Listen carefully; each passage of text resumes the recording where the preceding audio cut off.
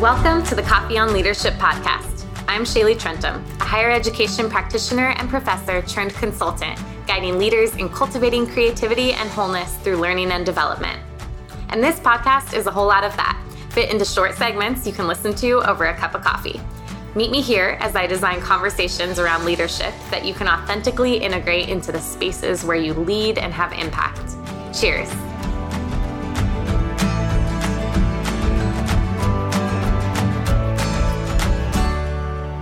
By now, you've heard about it. Maybe even picked up a paddle, but you'd have to be living under a rock to not know that pickleball is one of the fastest growing sports right now.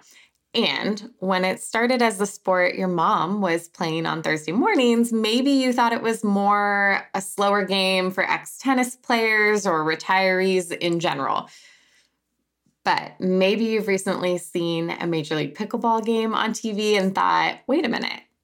And then your favorite football player or YouTuber has posted about this as their current obsession. And now you're starting to get curious.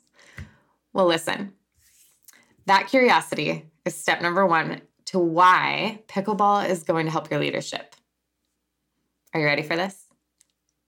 I've always said that this podcast is for leaders with a to-do list a mile long.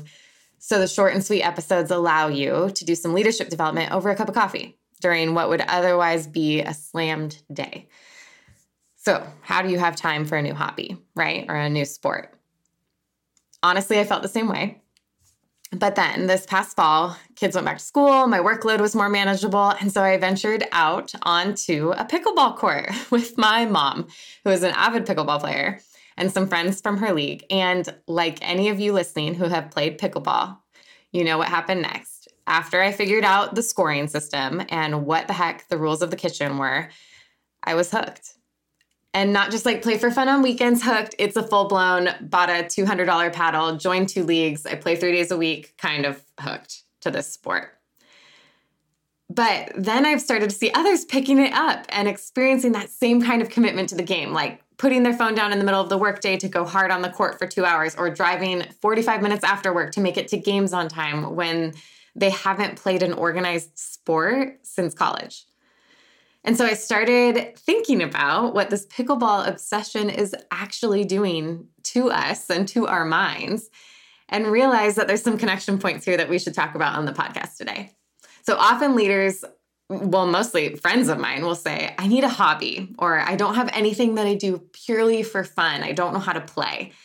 And honestly, that's such a disservice to your leadership. And so thinking about pickleball, here's why you need pickleball, or any hobby really. It's because that outside space, outside of your leadership, primes your neurobiological state for being better in other areas of your life. It's why Patagonia lets employees at their headquarters in Ventura surf. And tech companies will give their employees that 15 or 20% time to explore passion projects. It's really time to start thinking holistically about your leadership development plan. And that includes play, that includes a hobby, that includes some fun. So by stepping out of our routine and rhythm with an activity like pickleball, we actually up our drive and motivation across the board. So there's some science to this. We know that motivation is impacted by 5 intrinsic drivers. These are the pieces of the puzzle that, when locked into place, move us to our best performance. Okay? So let's talk about these drivers so that you can kind of get a picture here of why I want to convince you to start playing pickleball. And it's not just because I want you to come hang out with me and play with me. But let's talk about these drivers. So the number one driver is curiosity, which is why most people are stepping out onto a pickleball court in general. They're wondering why everyone is raving about this. What's the big deal, right? And that level of curiosity amongst so many people is why I realize there's more to this sporty trend, and it goes beyond just that first intrinsic driver of getting curious and getting out there, because then people are getting hooked and they keep coming back. So the second and third drivers of intrinsic motivation are passion and purpose. Maybe you were an athlete before, and so that passion hasn't been stirred up in a while because you haven't had space for a sport. And your purpose for pickleball or any movement hobby is likely you want to increase your energy, get out and do a workout, do something fun, right? But a key ingredient for increasing passion is public success. And this is positive attention from others. And when we have that social interaction, it releases chemicals into our brain that create feelings of trust and love. So I realized that this pickleball obsession is really being translated into passion rather quickly because we're getting out there on a court with others and getting immediate feedback and attention. And so it's this loop, right, where we're getting that feedback immediately. It's increasing those chemicals in the brain that make us feel something for that passion. And then when we boil down purpose, which is linked with that, that's all about caring and connection, which is exactly what you find on the court with your partners and your pickleball pals, your friends that you get out there with. So I play every week with a group of women and I really enjoy being with them. And I totally feel FOMO if I have to miss a week and I know they're all together playing. And so pickleball's purpose really for many has been community building. It's friendship, it's connection. And so it's increasing that intrinsic motivation to continuing doing what you're doing and getting back out there because you're finding that curiosity, passion, and purpose part of the puzzle when it comes to motivation in general. And so when you start to tether all of those things together with this game, you're headed in the right direction, but then you also have to add in other drivers of motivation, which are autonomy, the freedom to pursue that passion and purpose, and mastery, which is the path towards expertise, right?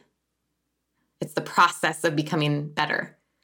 So those are the 5 pieces, right? Curiosity, passion, purpose, autonomy, and mastery. And here's the thing, all 5 of those intrinsic drivers that push our motivation in any activity, what it's doing is sending dopamine into our system and sometimes norepinephrine and oxytocin. And when all of those intrinsic drivers are aligned and firing and releasing those chemicals into our bodies and our brains, they're also lowering our cognitive load. This is the psychological weight of all the things we're thinking about at any one time, right? By lowering cognitive load, we free up energy to focus and pay attention to what's right in front of us. I play pickleball on Tuesday nights with a leader who she has a really intense job. And she's there all day long and then comes to pickleball in the evenings. And when we play, she says that's her escape. That's her me time. And so she's really experiencing that state of being able to put her attention on what's right in front of her, step us outside of work, away from stressors, and find flow, which you've heard me talk about flow before in the podcast. You know that I'm a big fan of the work of Mihaly Csikszentmihalyi, the positive psychology founder of flow. But it's central to doing things that we feel connected to and being willing to face a challenge because we know that we have the skill sets that we need to try and to be in the moment and engaging with what's right in front of us. So when we're regularly practicing walking through these intrinsic drivers and we're regularly practicing lowering cognitive load, letting go of all of the stuff externally and focusing on what's right in front of us, putting our attention into one space. When we're doing that, it's what Steven Kotler would call the full intrinsic stack. Then we're actually deepening the neurochemistry connections behind these feelings and our passion, or pickleball obsession in this case. And that obsession or passion grows even more. And we want to play again. We want to repeat the actions. We want to get better over time. So fostering the intrinsic stack, those 5 drivers of intrinsic motivation, is the process of getting our body and our brain to work better for us, to lower anxiety and depression and connect to values that we believe in and to connect to meaningful values. So why should leaders play pickleball? Listen, it's not even about pickleball actually, although I think you should, but it's about finding any rhythms that you can replicate on the path to peak performance, pushing yourself in an area so that feeling of success, so that feeling of being connected to your values and feeling passion and purpose and curiosity and having that drive becomes familiar, and then you can transfer that to another context. If you've heard Scott Salzman's interviews here on the podcast, then you know he has spent significant time talking about the intersection of leadership development and high performance, the need for both as you grow as a whole leader. And we really believe that people need to be consistently working on that leadership mindset, on navigating the space where we are leaders who are also striving to be our best, who are striving for optimal performance. So they say anyone can play pickleball, but few can master the skills to be great at it. And that's why so many people are getting out on the court, right? It's a sport that anyone can pick up a paddle and get out there and play, a little bit like ping pong. So is leadership any different? We all know leaders who have a title, or we wonder how they got to the place that they're at or the seat that they're in, where they are right now. But have they really mastered the art of leadership or the commitment to guiding others towards their best selves at work, right? We know that anyone really can step into a position of leadership, but have they mastered the art of leadership? So, leaders, what is your pickleball? What is the thing that gives you autonomy and freedom to carve out time in your schedule and step into a space that inspires you, makes you curious, challenges you, makes you feel good, so that when you step back into the next problem-solving moment with your team at work, you feel motivated and connected to yourself and at your psychological best too? And if an intrinsically motivated activity is not a part of your leadership development plan, then why not? What could it be? Let me recap so you consider how you would connect pickleball with the 5 drivers, okay? Or what could that thing be that you could connect to these 5 drivers of intrinsic motivation, the intrinsic stack? So number 1, curiosity. Pickleball is a sport you've never played before, and likely with partners and people on the court outside of your typical sphere of connection. 2 and 3, passion and purpose. Maybe you were an athlete, or maybe you set a New Year's resolution to play more or be more active. You might not have set out to be a pro pickleball player, but most people can admit that a healthy dose of competition in a game mixed with physical activity makes us feel really good. It drives us. It combines just enough passion and purpose to keep us going and trying for more. Autonomy, the 4th factor. This is the freedom to play, because here's the thing, pickleball is highly accessible, located in nearly every city in America right now, and you can find a decent paddle on Amazon, and you can go day or night, and there's challenge courts, and you can walk up as an individual and meet people immediately and jump in and play. So there's some freedom and autonomy in the way we approach it in general. But that freedom and autonomy can really apply to a lot of different hobbies or sports or activities. And so be thinking what you can choose. What freedom and flexibility do you have in your schedule to make time for something? And the final piece is mastery. And this is a key one. So often we're in a loop at work where we're doing the same thing over and over and over again because it's part of our job, or we've been there a long time, or there's lots of change happening. And so we feel like we can't quite master what's in front of us. So it's kind of, we're on 2 ends of the spectrum. But mastery is all about the challenge skills balance, right? Which Csikszentmihalyi talks about for optimal flow.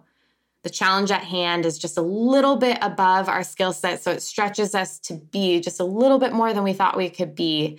And that balance is what we need to pull us into mastery, to keep trying, to keep showing up, to push ourselves further, harder into something new. So every time you play pickleball, you'll pick up a little more knowledge of the game, consistently get better. Maybe the first time you played, you didn't know how to land a 3rd shot drop, but now you're trying to execute it consistently, and you've upped the challenge level of your opponents too. See, there's little changes that can fuel your brain's reward system because it's a risk-taking loop that's pumping more dopamine and sending you into a new flow state every time you get out and play. And that's what we need for mastery across lots of areas in our life. So, how can you connect with those 5 drivers? Leaders who are creating meaningful rhythms for individual growth that can be replicated are in the practice of showing up as their best selves on the court and off. So, pickleball might not be the quick fix to being the greatest leader in your organization, but how can you add pickleball or something like it into your schedule to continue on your journey of growth, to figure out how you can get more motivated and to be your best self? Cheers. Thanks for listening to the Coffee on Leadership podcast. Take a few moments to reflect on how you will integrate today's episode into your life, and let me know if it was helpful to your leadership. Reach out, visit my website, or leave a comment, and don't forget to share with colleagues and subscribe for future learning. Until our next cup of coffee together, cheers.